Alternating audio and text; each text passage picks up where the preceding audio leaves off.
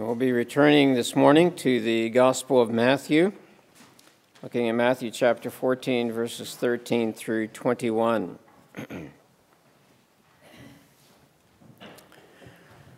It's interesting to reflect on the significance of food in human culture. And though we tend to take the availability for food for granted in our particular life setting, as Christians we do well to think not just about its physical availability, but the spiritual significance of food. From the beginning of Scripture, we're encouraged to consider the food we eat as a physical manifestation of God's care for us, of His care for us as a creator.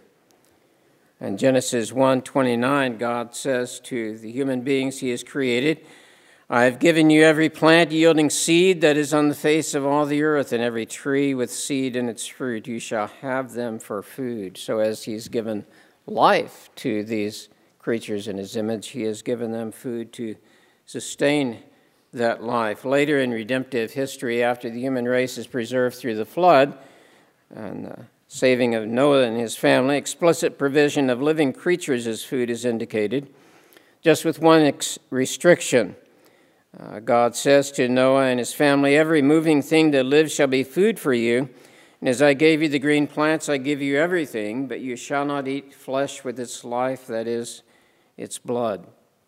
So God has provided a wonderful array of food for His people. Now, to go back to the creation account, it's interesting that Yahweh, God, the Creator, reveals Himself as a gardener who's providing food for His creatures.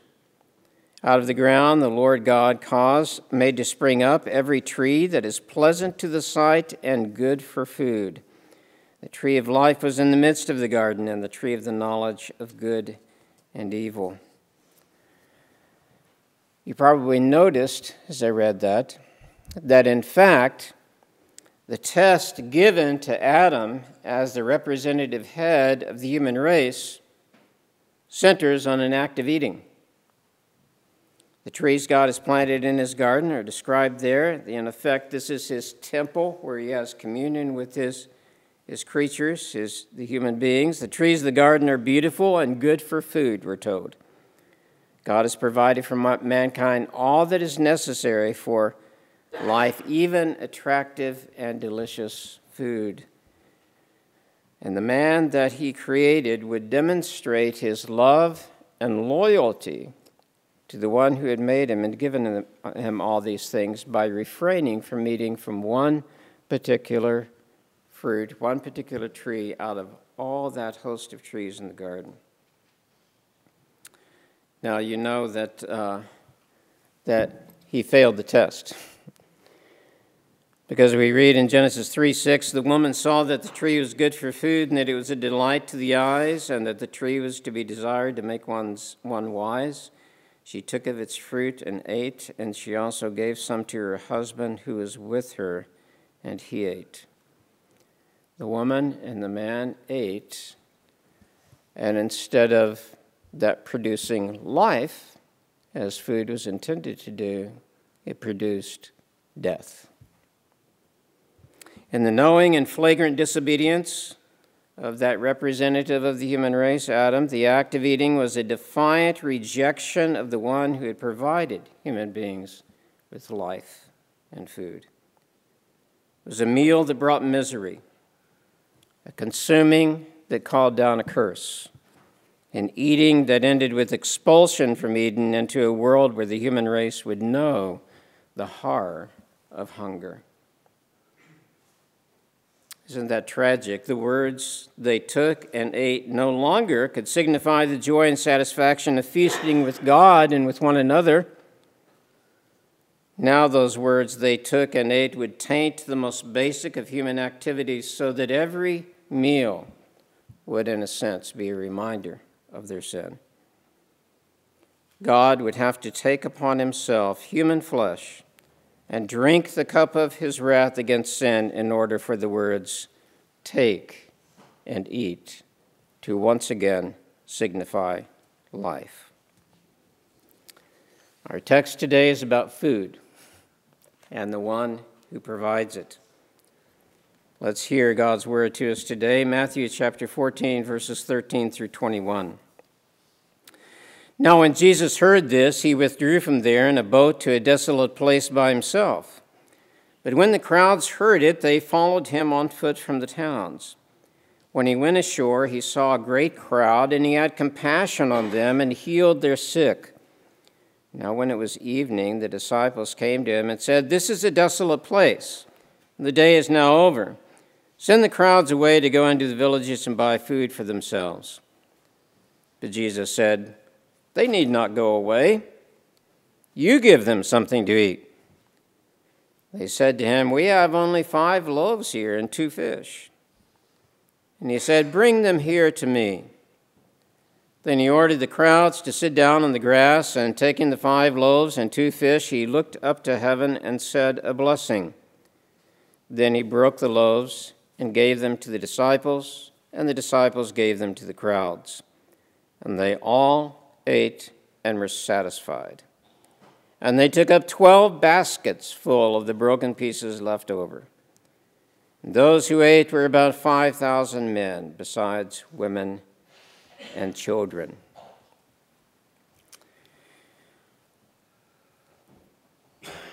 Let's put ourselves into this text once again, pick up where we left off in our last sermon. And notice that verse 13 actually refers back to what came before it. So we want to briefly note that connection there. Jesus heard something and he withdrew from there. The expression by himself there obviously has in view the crowds. Apart from the crowds, the disciples are obviously with them because they're sailing the boat.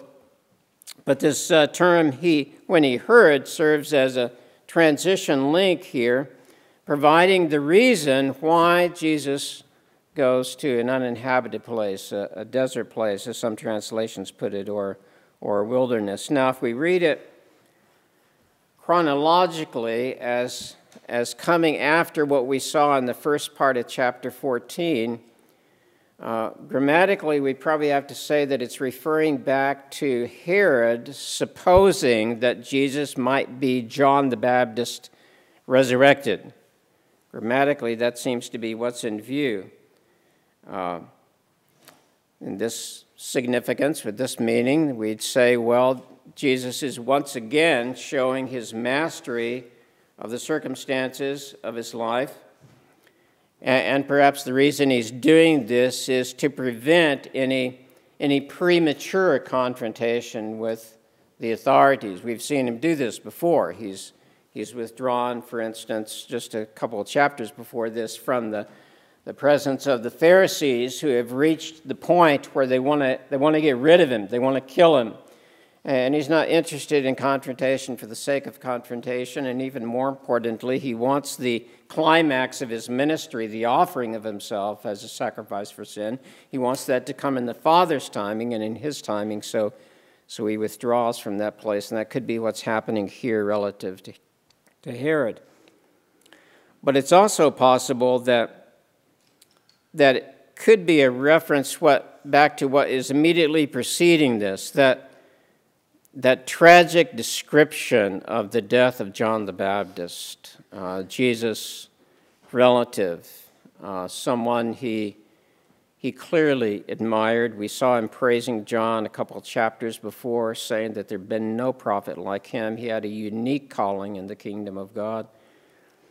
And he extolled his faithfulness in proclaiming God's word.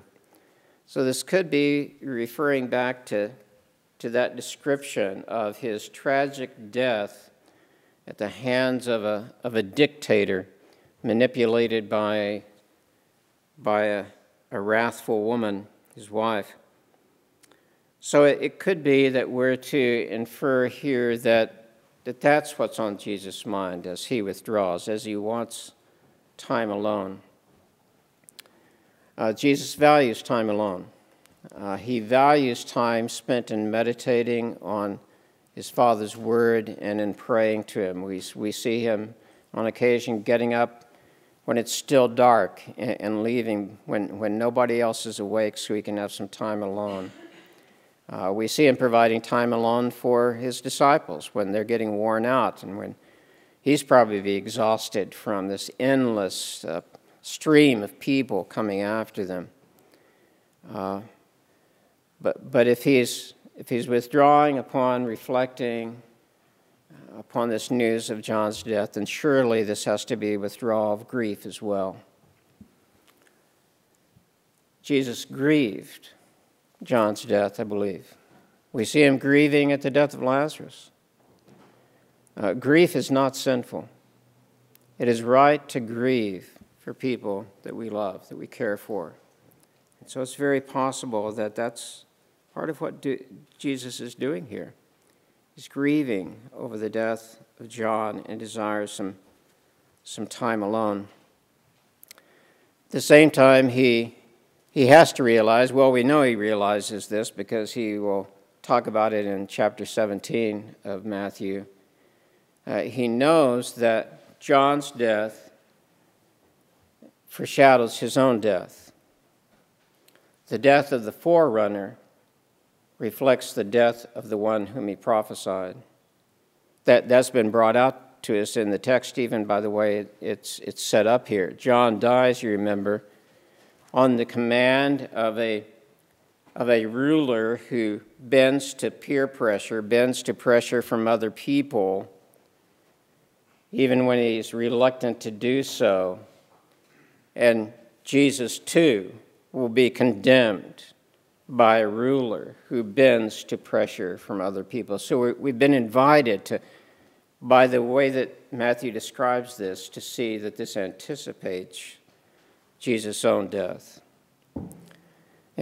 And that, too, could be a reason for him withdrawing, to pray to the Father, to draw upon the strength of the Spirit for that terrible ordeal. It's good to withdraw sometimes. Don't let your life be so crowded that you don't have time to meditate on God's Word, to turn it over in your minds, and to pray. You need that. If you're a believer, you need that. That's life to you. Don't hesitate to do that. Even our Lord sought that kind of time. Well, he's not successful. He's interrupted. And probably you from time to time, especially if you have little children, may be interrupted in time that you're trying to have for meditation and prayer. Jesus is interrupted. The people watch his little boat leave, and the Sea of Galilee is sort of down inside a valley. That's one of the geographical features that lends it to sudden and violent storms. It's down in a hollow, it's below sea level even. And so it's easily possible for people on the shore to see which direction the boat is going and even to follow its path for some distance, and so they perceive the direction that he's going. And given the fact that this is just a little sailing boat, they may have had to tack against the wind. It takes time for Jesus and his disciples to get over to this deserted place, and by the time they get there, there's already a crowd there. He had every reason to be irritated, didn't he? He had every reason to be impatient with these people. They're always demanding things from him. But of course, that isn't his response, is it? Do you ever have the sense that maybe God is irritated with you? Okay, that you've sort of exhausted his patience? That you've come to him so many times with this particular need. How can you come to him again? Draw comfort from this passage, because look what it says in verse 14. He sees the great crowd, thousands of people, and he has compassion on them. we don't have a strong enough word in English to convey what's meant here. Have you ever felt an emotion so strongly that you felt it physically as well? Has there been something which you observed, what you saw, what you experienced, that where you caught your breath in your throat, where the center of your chest hurt, where your abdominal muscles tightened? There's a physical thing about this word here. He was moved so deeply that it reflected itself in his physical being itself. His very insides went out to these people. He had compassion on them. He loved them. This is the love of God for his people. If you're tempted to think that God is going to be impatient with you when you come to him again, don't forget, he is moved with compassion. Moved with compassion. And so he responds. He doesn't tell them to get lost. He doesn't leave himself. He responds and he heals their sick. He ministers to their physical need for healing. And most probably he was preaching and teaching as well. We know he did that everywhere. So he's feeding their minds before he's going to feed their bodies. So he's in the process of that, and it seems that that's gone on for some time, and perhaps most of the people that have looked to him for some kind of healing have been taken care of. And the disciples decide they need to step in. Maybe they're a little irritated with the crowd.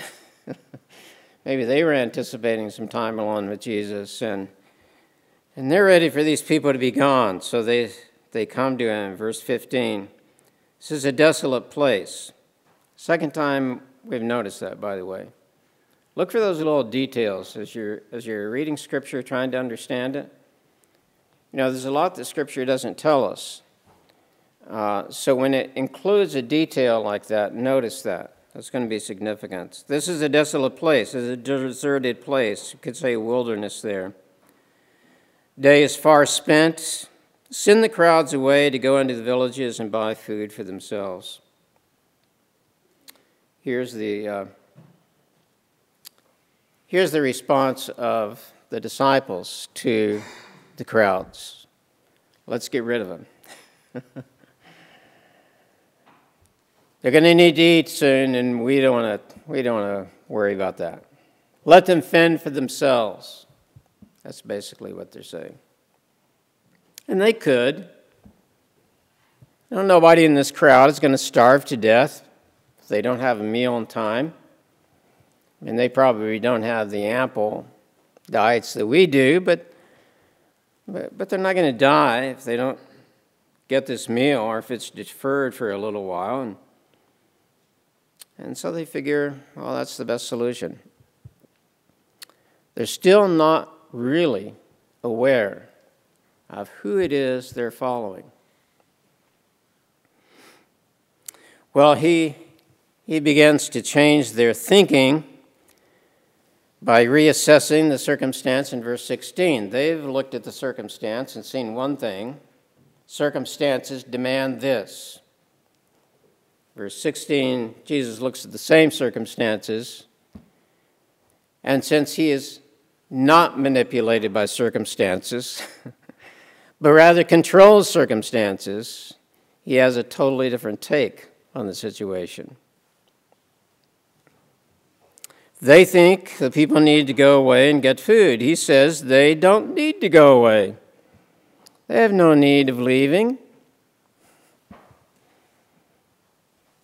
And then, what really would have surprised them, I would imagine, he puts the responsibility on them. You give them something to eat. And in fact, the way he words this in the original language emphasizes the you. We might say, you yourselves give them something to eat. Or if you're writing it out, put the you in bold print or something. You yourselves give them something to eat. There's an echo there of a passage from the Old Testament, the life of the prophet Elisha. In 2 Kings chapter 4, we read, a man came from Baal Shushan, bringing the man of God bread of the first fruits. Okay, he's bringing an offering as the law prescribes. He's giving that offering to the prophet band, figuring that's a good way to direct this offering. 20 loaves of barley and fresh ears of grain in his sack. And Elisha says, give to the men that they may eat. Very similar to what Jesus is saying to the disciples here. Give them what they need to eat. But his servant says, in effect, Elisha, you forget how many people there are here? We've got 100 men. I'm going to feed 100 men with 20 loaves of barley, and these are probably the small, round, sort of flatbread that's common in the area.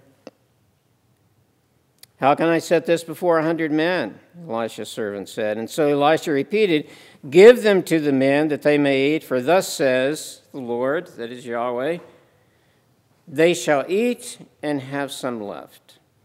So he set it before them, and they ate and had some left, according to the word of the Lord. It would have been nice if one of the disciples, if Jesus' words had triggered a memory for that. And they would have known Jesus is up to something here. He's got something in mind. Instead, they're skeptical, right? They're still looking at the circumstances. We have here only 5 loaves and 2 fish, which is in effect to say, it can't be done. You've asked us to do the impossible. We cannot feed these people. We have just this little meager amount, hardly enough for one man. That, too, brings to mind an Old Testament passage. In fact, one of the Psalms, Psalm 78, in which the psalmist reflects on the actions of the Israelites in the wilderness. God has delivered them from slavery with a series of incredible miraculous acts that showed him to be the true God and the Egyptian gods to be the false gods. He's destroyed the Egyptian army to get them out of there. And you would think they would then have great faith and confidence in God, and they do not. Psalm 78, verse 10, they did not keep God's covenant promises. Okay, he had kept his promises to them. They didn't keep their promises to him, but refused to walk according to his law. They forgot his wonders and the wonders that he had shown them. They forgot all the good things he had done for them. And then he says this, they tested God in their heart by demanding the food they craved. They spoke against God, saying, can God spread a table in the wilderness? Now, that's really what the disciples are doing here, isn't it? What do you think? We're going to set up a table in the wilderness here for thousands of people? The psalmist goes on to say that the Lord judged Israel for that. That their disbelief brought terrible suffering on them. Jesus is not going to judge at this point. He will one day come as judge, but he has not come as judge here. And so he doesn't condemn them for their lack of faith. Instead, he says, verse 18, I sure love this, bring them here to me. Bring them here to me. Give me what you got. Give me what you have. Instead of complaining that you don't have enough, put it in my hands. You ever complain that you don't have enough to do God's will? To follow His calling? Maybe you just need to give what you've got to Him.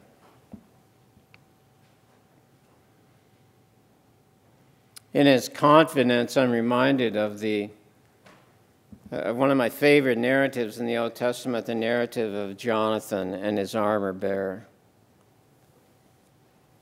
Philistines are the dedicated enemies of Israel at that point. Once again, they're threatening. They have a whole garrison full of Philistines that have entered the land. They're on a cliff overlooking a ravine. There's only that ravine between them and the Israelite army, which is basically terrified. They're doing nothing. But I love Jonathan. Jonathan, the son of Saul, and his armor bearer go down into that ravine. And so he says to his armor bearer, "Come, let us go over to the garrison of these uncircumcised. It may be that the Lord, that is Yahweh, will work for us, for nothing can hinder the Lord from saving by many or by few." Jonathan has his priorities right. He's eager to fight for the Lord. He's eager to fight for the vindication of God's name, to defend His people. So he says to his armor bearer, I can't wait any longer. I've got to fight. Let's fight and put it in the Lord's hands, because He can save no matter the odds. That's really what Jonathan is saying. Notice he doesn't even presume on God the victory, right? He says it may be that Yahweh will work for us, that Yahweh will give us the victory. He's going to fight no matter what. That's the way you're to walk your Christian life. Don't say, I'll do the Lord's will if it turns out well. Jonathan and his armor bearer, for all they know, might be walking into their deaths. But they know it's the right thing to do. And they're going to do it. And they have confidence that God can use what in human terms is very little strength. 2 men, only one of them carrying a sword, against an enemy. They gave the Lord what they've got. Jesus says, bring here what you've got. And then he decisively takes command of the situation. Verse 19, he ordered the crowds to sit down on the grass. Literally, he says he orders the crowds to recline on the ground.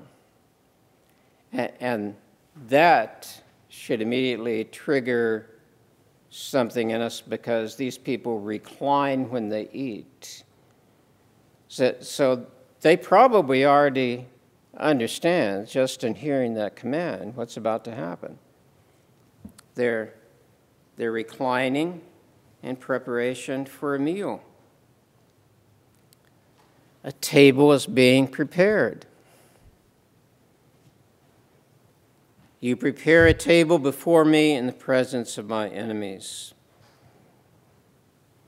And of course, here there's a foreshadowing of that kingdom meal that God's people were looking forward to at this time. It's even mentioned by some of his enemies as well as Jesus himself. That time when many will come, he says, from east and west and recline at table with Abraham, Isaac, and Jacob in the kingdom of heaven. So he prepares them for the meal. And he takes the 5 loaves and 2 fish, looks up to heaven, and blesses the Lord.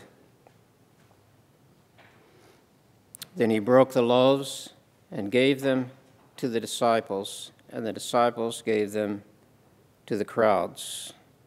He is, once again, fulfilling the prophecies of the Old Testament. Psalm 132 says, I will abundantly bless her, that is Zion's provisions. I will satisfy her poor with bread. So Jesus provides food for his people. Food for the disciples, food for the crowds. And we're told, verse 20, they all ate and were satisfied and, in fact, had leftovers. They took up 12 baskets full of the broken pieces left over. That number 12 may have stuck in Matthew's mind because, of course, there are 12 tribes in the children of Israel when they came out of Egypt. And so there's a real image here, then, of God providing for his people. Prophets talked about this a lot. Isaiah chapter 25, on this mountain the Lord, that is Yahweh of hosts, will make for all people a feast of rich food, feast of well-aged wine, of rich food full of marrow, of aged wine well refined. And we've already mentioned that Jesus speaks of this in this feast in Luke chapter 14. We see it in Revelation 19. After this I heard what seemed to be the loud voice of a great multitude in heaven. And John goes on to describe a scene of praise there. And here then is this song, a voice of a great multitude, like a roar of many waters, like the sound of many mighty peals of thunder. And one of the things that they're crying out is, the marriage of the Lamb has come, and his bride has made herself ready. And the angel tells John to write this message, blessed are those who are invited to the marriage supper of the Lamb. God's people feast in his presence. Why does Jesus perform this miracle? Why is it so significant that the Holy Spirit inspired all four gospel writers to include this miracle? This is the only one of Jesus' miracles that's in all four gospels. Again, these people didn't have to have this food to survive. They're not in a life-threatening situation. Well, you've already noticed the basic truth that God is the provider of food and life. And so in this miracle, Jesus is revealed as God, providing food and life to human beings. How can you miss it? And yet everybody does. Why do these crowds not fall down in worship? Why at least don't we see the disciples break into worship here? I mean, the passage almost ends in sort of a, I don't know, it just sort of, there's no climax. It just sort of ends. It's like Matthew is saying to us, everybody really missed the significance here. They ate, they were satisfied, picked up the leftovers, and it was done.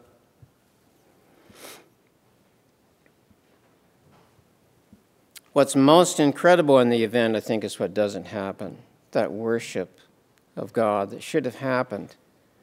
That realization that Jesus is revealing himself as God to his people and is worthy of worship.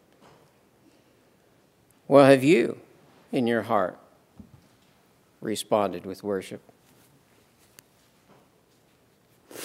Have you, if not physically, have you spiritually fallen at Jesus' feet before what he has done here? Well, that would be enough to learn, but I'm going to venture to suggest there's something else we ought to add to that. What other scripture comes to your mind when you hear the expression, God feeding thousands of people in the wilderness? Well, it's obvious, isn't it? It goes back to the Exodus. And in Deuteronomy chapter 8, God himself interprets what he's doing there. He says, this is why I gave you food in the wilderness. And he doesn't say it was so that you could survive. I mean, physically that was true. They would have starved to death. But he says that wasn't really the main point, the central point. Here it is. He, that is God, humbled you and let you hunger and fed you with manna, which you did not know, nor your fathers know, that he might make you to know that man does not live by bread alone, but by every word that comes from the mouth of the Lord. There's why I fed you the manna. That's why I fed you in the wilderness. It wasn't merely to sustain your physical life. That wasn't the supreme lesson you were to be gaining out of that experience. You were to understand that your life depends more on my word than it does the food you eat. That's what he's saying there. You should have come out of that experience, he said, knowing that my word was more life-sustaining to you than the food that you eat every day. And we can certainly be for sure that that's the lesson, because Jesus cites it in his wilderness experience. Remember the temptation when Jesus has been fasting and he's hungry, and Satan comes to him and he says, if you're the Son of God, why are you going hungry? You can just make these stones into food. You remember what Jesus answered? It is written. It goes right back to that passage in Deuteronomy. Man shall not live by bread alone, but by every word that comes from the mouth of God. I'm not going to perform a miracle to gain food for myself. I'm going to depend upon the word of my Father.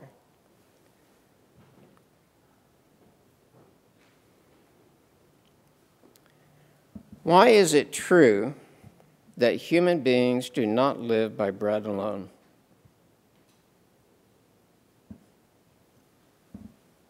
Why is it that it takes more than material means for you to enjoy life?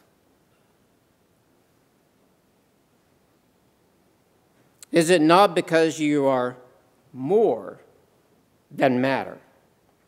You're more than your mere physical body. You're made to know life as a creature made in the image of God that is something more than mere physical existence. The world, the culture that you live in says this physical existence is what counts. And we can give you what you need to make this physical life satisfying, because this is all the satisfaction you're going to get. And so you buy this, you experience that, you check off the marks on this bucket list, and you'll get what you can get out of life. Scripture says you're made for more. You're made not just for physical life, you're made for eternal life in the presence of God. This is the interpretation that Jesus makes of his provision for food.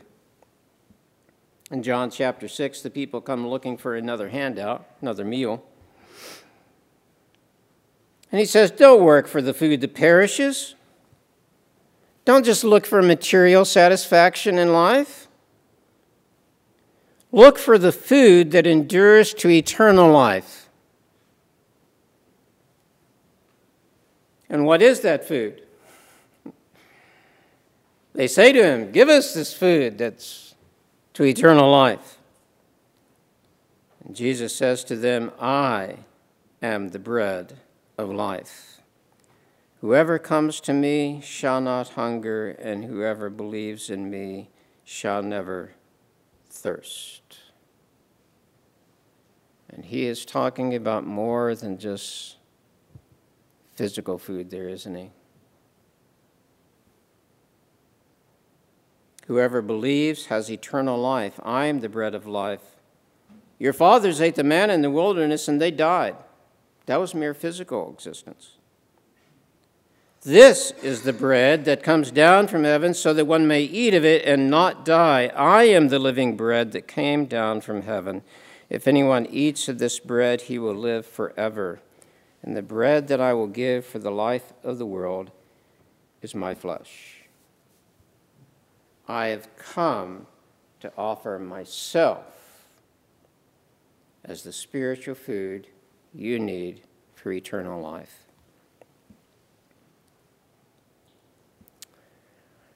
So what are you longing for today?